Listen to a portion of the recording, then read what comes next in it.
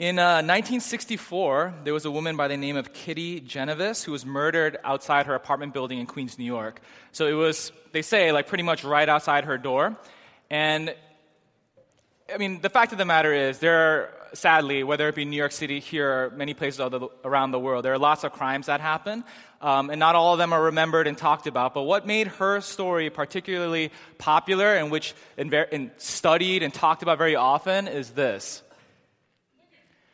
37 people saw her murder, and they didn't call the police.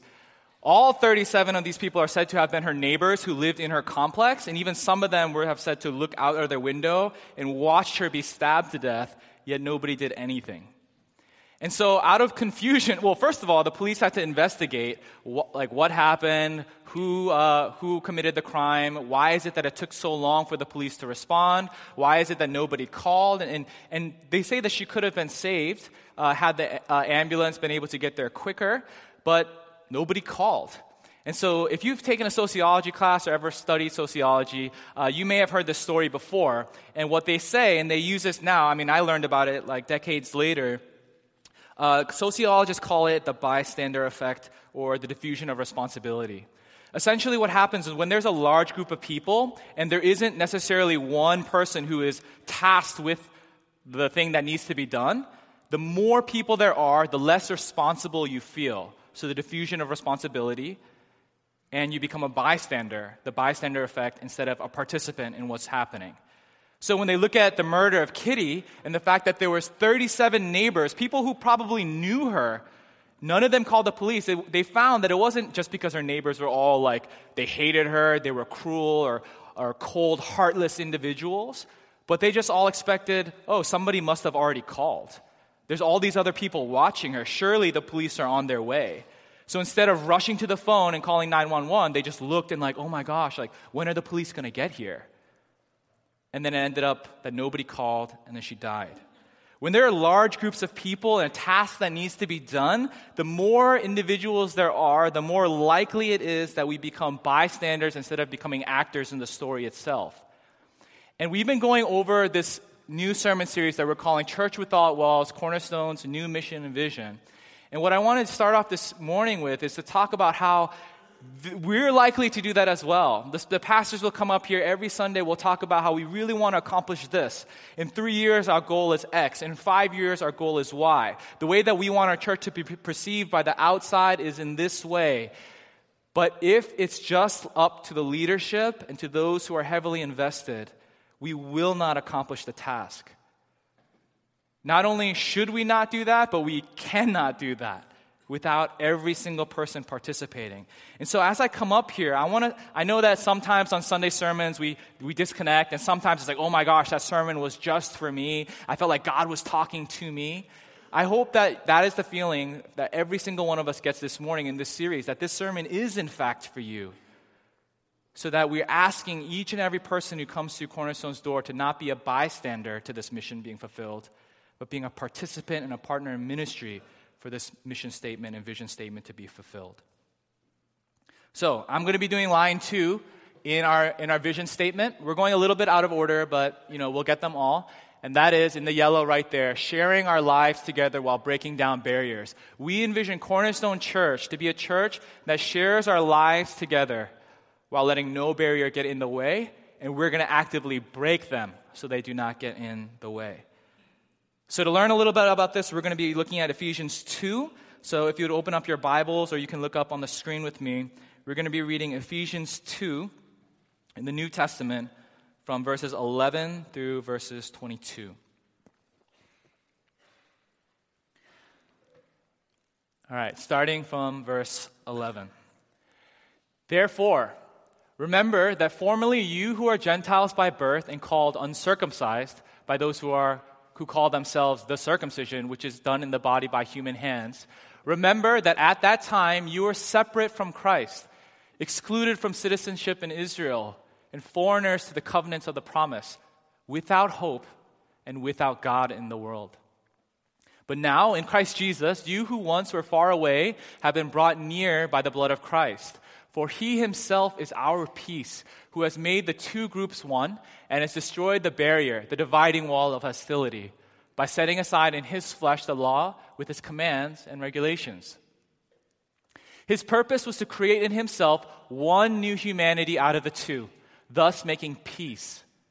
And in one body to reconcile both of them to God through the cross, by which he put to death their hostility. He came and preached peace to you who were far away and peace to those who are near. For through him we both have access to the Father by one Spirit.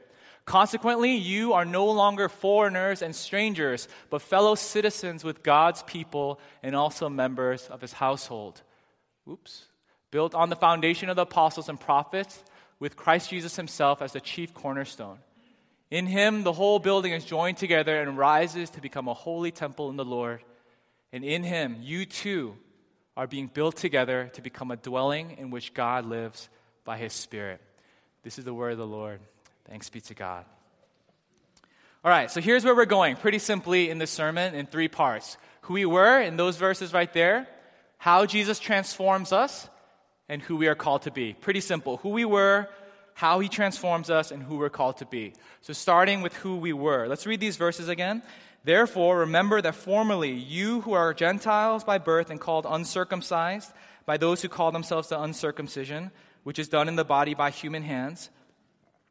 Remember that at that time you were separate from Christ, excluded from the citizenship in Israel, and foreigners to the covenant of promise, without hope and without God in the world. But now in Christ Jesus, you who once were far away have been brought near by the blood of Christ. Okay, so Paul starts off this passage about, like I just mentioned, who we were. And in a way, it's kind of harsh to listen to. You ever run into an old friend who knew you when you were a kid or while you were going through puberty, and you don't want to talk to them because all they do is bring up how awkward you were back then? It's like, oh my God, how long has it been? You were so chubby back then. You had acne all over. Remember how you used to dress? Those people that you want to avoid because they bring up all this bad stuff in the past? Well, Paul kind of does that, except in a much worse level. I know that most of us, to be called fat is probably the worst thing we could ever hear. But he takes that much worse than physical appearance. He says, look, you were Gentiles by birth.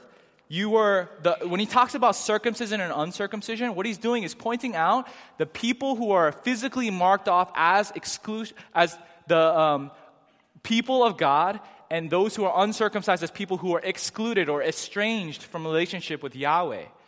So although it's a little bit weird and we don't have that practice anymore, he's talking about people who are in and people who are out. People who belong and people who have no business being there.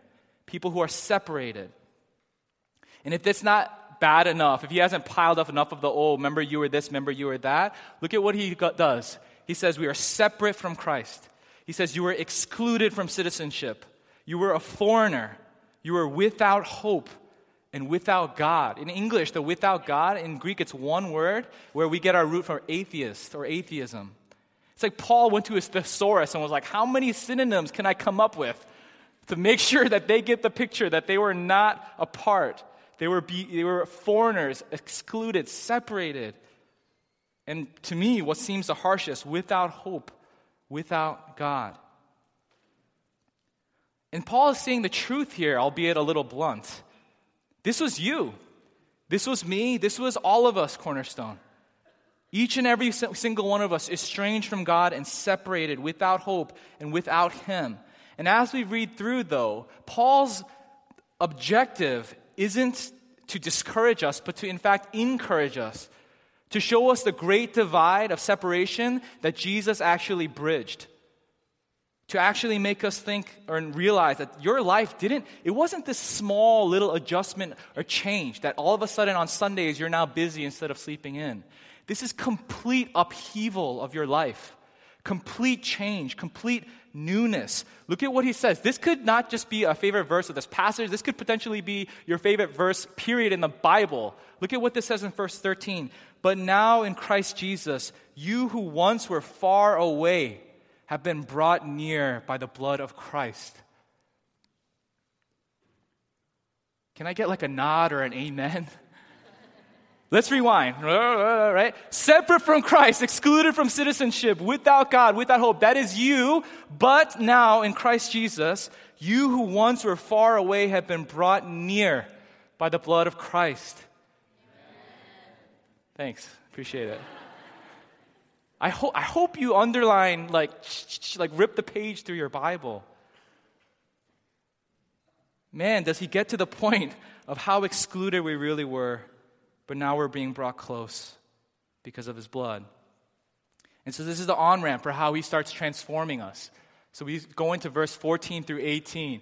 For he himself is our peace, who has made the two groups one and has destroyed the barrier and dividing wall of hostility.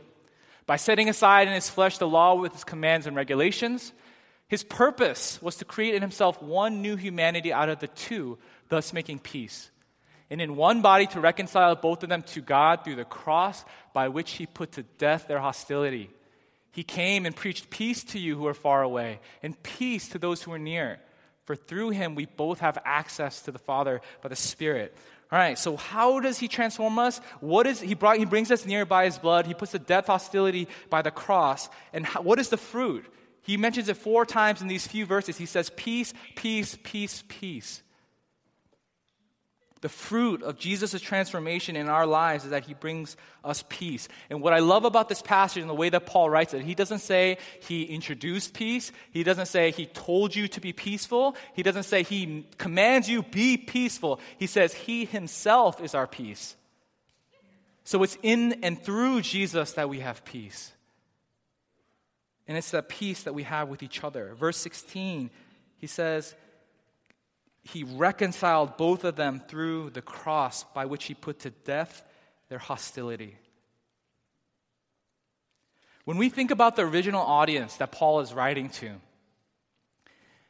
let's think about who they were. So this whole Christianity thing is new, right? They grew up Jewish in the Jewish faith, and all of a sudden, when it was the people of God marked by circumcision like he meant before, now it's open to everybody. Jesus comes on the scene and he says that this is for Jew and for Gentile the same. And think about how hard that actually must have been for them in the beginning. They grew up their entire lives, their ancestors upon ancestors upon ancestors, about all the practices that were meant to exclude them. Right? We were the people of God. We were the one who circumcised our men, which is a symbol of being in the family of God. There was all these cultural rules of separation, essentially, the cleanliness laws, where Jews were allowed to go and were not allowed to, and if they did, what they had to do to cleanse themselves and purify themselves properly, what they could and could not eat with kosher laws, celebrations of particular observance of days of remembrance that they had in their past that no other people had. It was theirs. So it was culture and thing upon thing upon thing that made them separate. And now Paul is saying, you're not separate anymore, you're all together. So you can imagine that it's hard for them. By the time that Paul is writing to the Ephesian church, and which was actually meant for multiple churches, it wasn't even just their practices, it was the temple that was also had walls set up, literally. So in the Old Testament, Solomon builds the temple, right? And there was only 2 things. It was separation between the priests, separation between the laity. By the time the temple gets destroyed and up and rebuilt and the walls and everything comes back, but the Spirit of the Lord does not come back in the New Testament temple, there's actually more walls that separated further the outer and the inner courts in multiple levels. So historians say that on the walls of some of the inner courts, there was in Greek and Latin inscribed that a non-Jew who passes this could be executed by law. And apparently the Romans who were in charge were fine with that. And they even said that if a Jew brought a non-Jew and surpassed the proper wall, that both of them legally would be executed. So there's clear division. There's separation. Can you imagine? So let's think of if we segregated this space. What if the welcoming team, when you came in, were like, what school do you go to? And you're, BU. Oh, BU. You're got to go sit back over there. And BC students over here, if you are this age, from 30 to above, you sit in this corner. And if somebody walk up to you, are you 21? Oh, sorry, you have to sit over there on this side of the balcony. Can you imagine how offended you would be if we separated you in this building, the worship space? Yet Paul is writing to a people whose temple was literally separated by physical walls. And if you surpass them, they were mandated by law that you could be accused and executed. So who he's talking to, when he is talking to a community and he says things like dividing wall, when Paul says barrier, when he says hostility, when he says excluded and far away, they know exactly what he's talking about. They're living in a culture that is so divided, where there's thick separation and tension between groups, seeing each other not as brother and sister, but seeing them as the other. And what does Paul say? Jesus comes to transform all of that, to bring peace, peace, peace, peace into his church, to bring the two and make them one, to by his cross destroy hostility. We don't have walls in this church, and we even talk about it in our vision statement, right? We don't go beyond that. We don't want to have walls. And somebody in the welcoming team didn't say, oh, are you this ethnic background? You should sit over here or over there. But we definitely have our barriers too, right?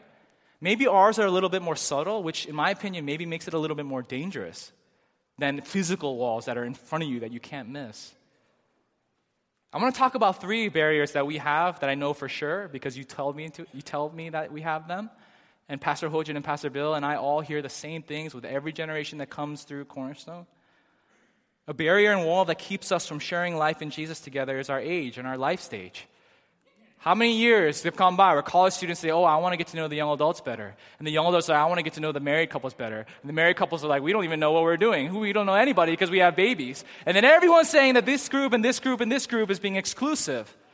While no group themselves are saying, how are we being exclusive?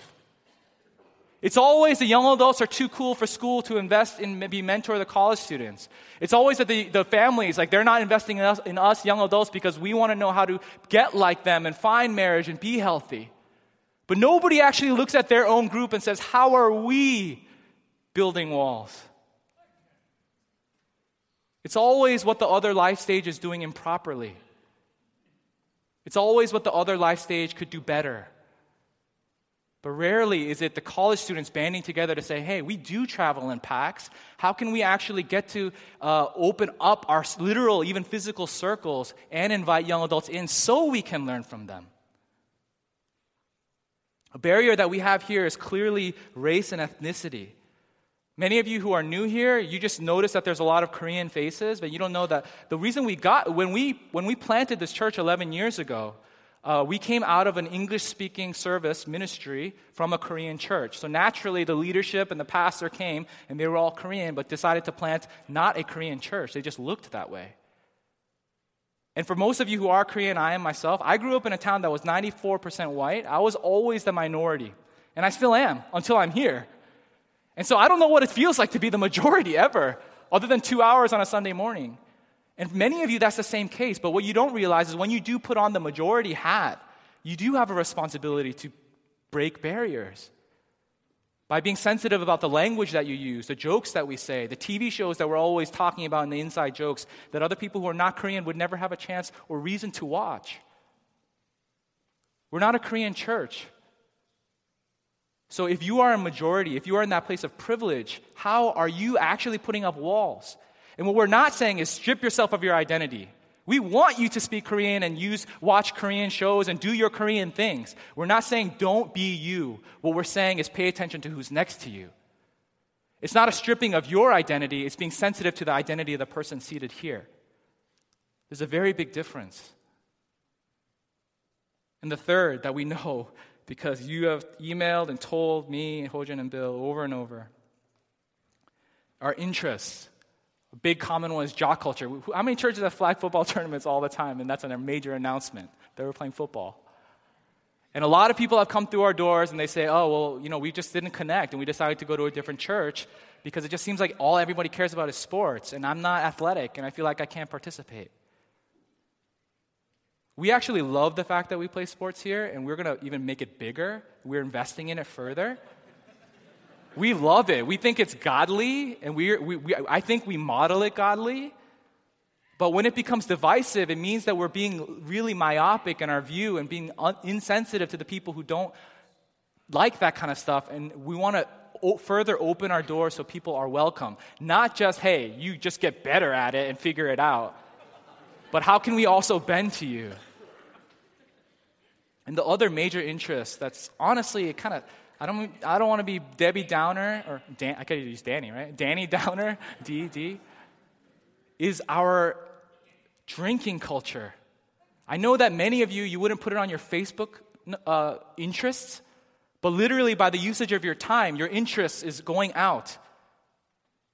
And the number of times we hear as a pastoral staff, the people get stumbled by this abuse. And the fact that church, we do it together. We literally build walls that keep the people of God from sharing life in Jesus. We need to start breaking them. We need to start being less concerned about me and much more sensitive to you and you and you and you. If we're going to really be about the brother and the sister. If we're really going to be about Jesus' purpose. Because he came to break hostility and to make sure that nothing kept person A from person B, and nothing keeps you from you and you from you, and all of us are connected by the blood of Christ. Look at how explicit Paul gets in this passage. His purpose, Jesus' purpose, was to create in himself one new humanity out of two, thus making peace, and in one body, look at all the singular language, to reconcile both of them to God through the cross, by which he put to death their hostility. And when it comes to hostility, that's the thing that I didn't mention yet, right? The obvious. The gossiping and slandering of other people, the holding on to bitterness, the not forgiving, the cutting people off because, okay, I've just given them too many chances. I didn't even mention that yet, did I? Jesus came, and his purpose for the church was to unify us and to break any wall. And what we're hoping as a church, and what I'm asking, and the leadership is asking, is that you do not be a bystander, but that you be a participant and a partner in ministry in making this church a place where we literally share our lives to Jesus while going around and busting doors open that keep us from each other. That's what we want to be. That's where we're going. That's where we're inviting you, hey, come along with us. And we hope that you can partner. So who are we called to be? I just kind of talked about that. Verses 19 through 22. Consequently, you are no longer foreigners and strangers, but fellow citizens with God's people and also members of his household, built on the foundation of the apostles and prophets with Christ Jesus himself as the chief cornerstone. In him, the whole building is joined together and rises to become a holy temple in the Lord. And in him, you too are being built together to become a dwelling place in which God lives by his Spirit. All right, you don't have to say amen, but this is another one of those amen moments. Because if we look at what Paul just did, if we read from verse 11 to 22, it was 90 seconds, right? Maybe. Some of you are speed readers, and you read it in 5. In the beginning, he says, you're strangers, you're foreigners, you're excluded, you Gentile. And then a few seconds later, we're reading, you are no longer foreigners and strangers, but fellow citizens. In him, the whole building is joined together and rises to become a holy temple in the Lord. And verse 22 is with the key to me. In him, you two are being built together to become a dwelling place for the Holy Spirit. We're called to be bearers of God's peace. As he transforms us, he takes dwelling inside of you. We want to be the ones to do what Jesus would do if he were here on earth, because we are his representatives, because we're his hands and feet, and because as his purpose was to bring peace, to destroy barriers, to put to death hostility. That's our call now. So in application, how do we not be a bystander but be a participant? First, and the most obvious, and you've heard us say this again and again, and you will hear us say it in the future, is we need to go and break hostility and be peaceful with one another.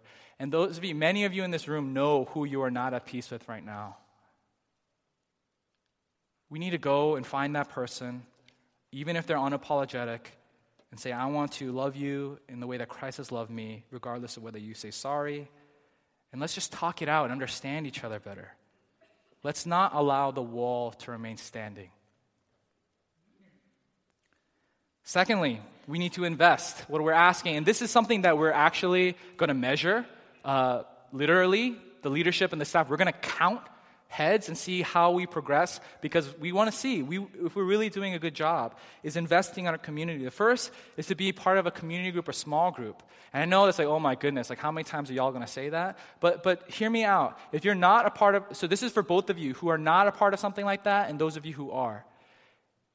For many people, whether they aren't or whether they are and they're just like not feeling it, I hear it so often, it's like, oh, like, okay, like I get it, I'm supposed to be in a midweek small group, but like all it is a bunch of people sitting around in a circle, and we just go around saying, yeah, I'm tired from work, and then Jane says, oh, I'm tired from work, and then Bobby says, oh, I'm tired from work. So why do I want to go to that when it's just that? Right? That's why I didn't sign up, and that's why when I did sign up, I don't go often. Well, the thing is, if everybody is invested, that's not really investment, is it? That's just being a body. And if everybody decides that that's what their participation is, that's what it's going to become. Every year, we always have one community group in the young adults that is such a blessing. It's a surprise. They stand out, and everybody wants to be a part of their group. Last year, it was the women's group. The woman, right? Like, the women's group. They had T-shirts. They loved each other. Why? Was it because they were women and they made sweatshirts? No. It was because each person saw their community group not as, I'm tired from work, but how am I going to go and be a blessing to the people there?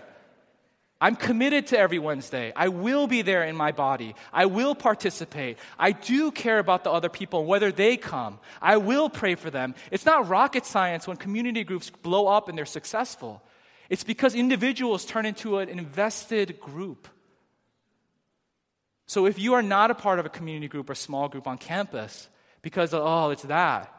Well, go make it not that. And if you are a part of one right now and it's hard for you to be there, commit to it and encourage other people to be committed as well. We're literally going to measure this.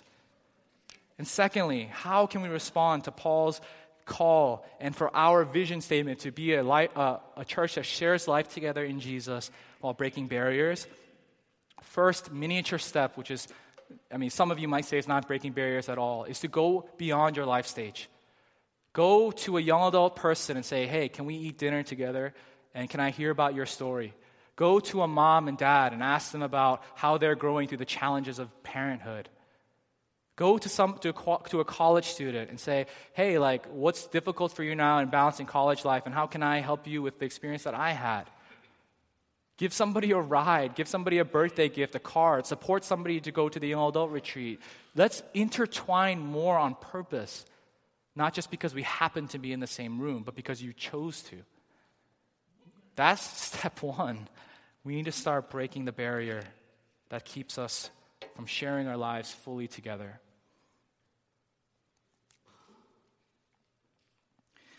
This past summer, my wife Linji and I, we went to Jerusalem for vacation, or for our anniversary vacation.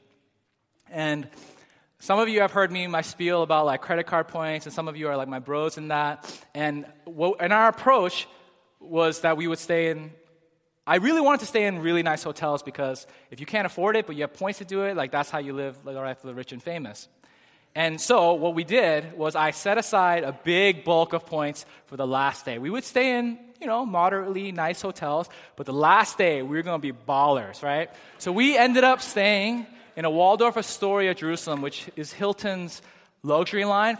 And the people who pay cash pay $900 a night for the smallest bedroom. And so this is a picture of the lobby that we stayed at. We're like, yo, where's Kardashians at, right? And it's just me, this lowly pastor from Boston. Anyway, so in order to get there, we left our normal people hotel and we were like, we Google mapped it, and it's just right around the corner. So we're like, we're not going to get a cab, we'll just walk. So I'm dressed you guys know me, I'm a scrub, right? This is nice, right? I'm dressed in basketball shorts and my Red Sox hat, and we're dragging our suitcases across Jerusalem, just less than a mile. And we're it's big, right? So there's all these doors, and we're like, which one do we go in? And so we're looking around, and then there's bellboys and guys standing at one door. Okay, so that's the entrance. So we approach, and this is what we see. So this is what we're talking about. It's like, oh, look how fancy. The guy's got a Abraham Lincoln hat, right? This fancy, this guy right here. You see that? So we're approaching, and I want you to picture, we're sweaty. This is Jerusalem. It's hot. It's July. I'm carrying my suitcase. I'm looking in basketball shorts. And everybody who's going before us, they're like, welcome, sir, right? And then we approach, and they keep the door closed.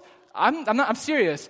And, well, it wasn't him, but the guy who was also wearing the hat, he stands in front of the door and does this.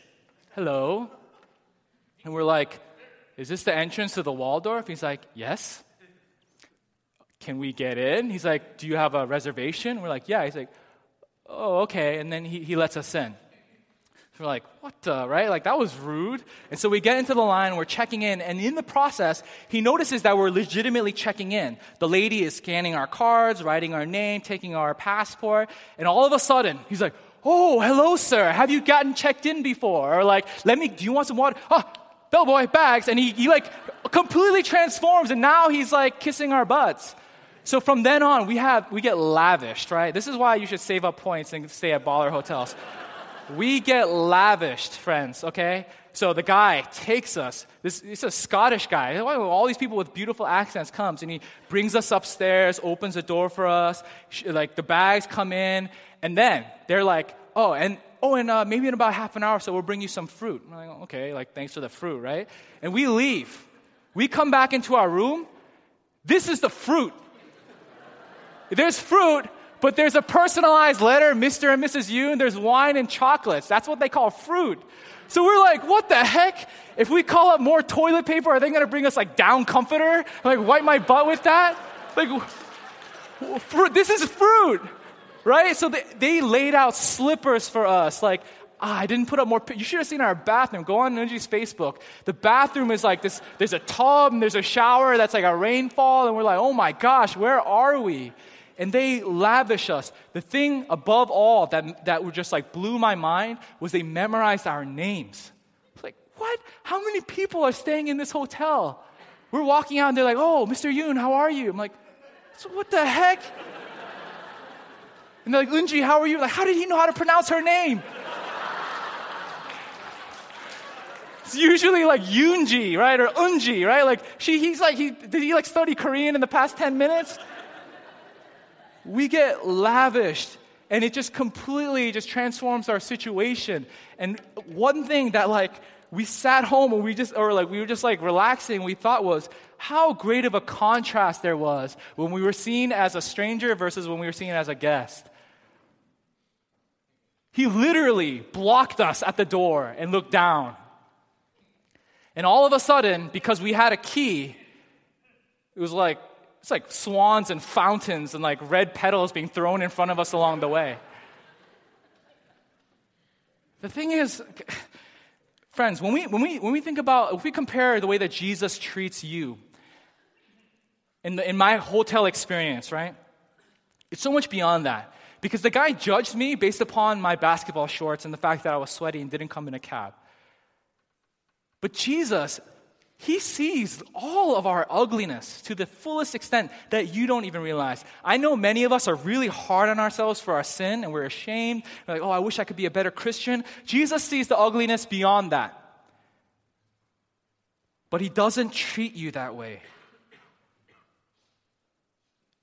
He doesn't judge you that way.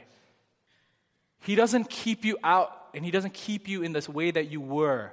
The Gentile, the uncircumcised, the estranged, the excluded, the without hope, the without God. He doesn't let that status in you be what He actually sees you in the way that He cares for you. And on the flip side, yes, we were lavished, but I paid. I was a customer. And as soon as my checkout time elapsed, I was nothing to them. If Jesus is the king of heaven's hotel, He just doesn't say, oh, come in and stay, and here's some water and some chocolates, and here's some fruit that comes with a bottle of wine. He says, here's the keys. You actually own this place too and benefit from the profits. Paul talks about in the New Testament how we are heirs, co-heirs with Christ, meaning that you own the building. When we think about the extent of barrier that Jesus overcame for you, and if you can confidently sit here this morning, friends, and say, that is me. I am once an estranged person who has been made an heir with Christ, a co-heir with Christ, a brother or a sister of Christ, receiving all the great blessings of heaven. having the keys literally being handed to me and being lavished when I am unbroken and unworthy. What can possibly keep us from not extending that kind of love to each other? As people who have been given great status because Jesus broke the barriers, let's go and do that together. Let's go above and beyond to share life together. If you might not be here in 5 years for Cornerstone, but I hope that you get emails or update letters or you visit Cornerstone in 5 years and you're like, oh my goodness, not a barrier in sight. Just sharing life. Jesus, Paul says it in the second to third to last verse that Jesus is our cornerstone. He brings us together, and now you are a brick and a part of that building.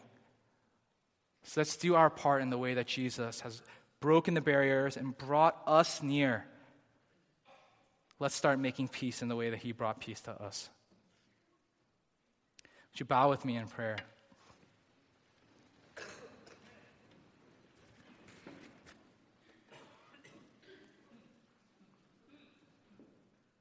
Jesus, we thank you that at every cost, literally, because you ended up giving up your life, you didn't want there to be a divide, a chasm, a barrier between us and the Father. So again, you went to every cost so that we could share with you and with him and with the Spirit and have fullness of relationship with our triune God. You went to every cost, and we thank you. We thank you, Lord, though we are sinful and we can have ugliness inside of our hearts, Lord God, that you saw us as valuable. You saw us as beautiful and precious because Jesus' blood washes us white as snow. And in the way that you have brought peace to us, in the way that you have brought us, strangers, and you've made us close, in the way that you have put to death hostility, we want to be your hands and feet that do the same in our church and outside of it. In our campuses, in our workplaces, in our dorms, in our apartments, in our cubicles. Everywhere we go, we want to be a people who are just looking out to share life together in Jesus' name and to break barriers that you purposed, oh God, to destroy. Thank you, Lord, that you are a God of peace. And we pray for Cornerstone that we would be a church of great peace in Jesus' name. Lord, teach all of us what it means to be a participant. Make it clear what all of our role might be. And make each and every one of us an investor so that we do grow and see this not just be talked about, but come to fruition. Because ultimately, Lord, our mission and vision being accomplished is not so that we can clap or applaud for ourselves, because we believe it's the vision and mission you gave us that would bring you most worship. And so, Lord, we want to bring you worship. We commit this to you. We pray all these things in Jesus' name. Amen.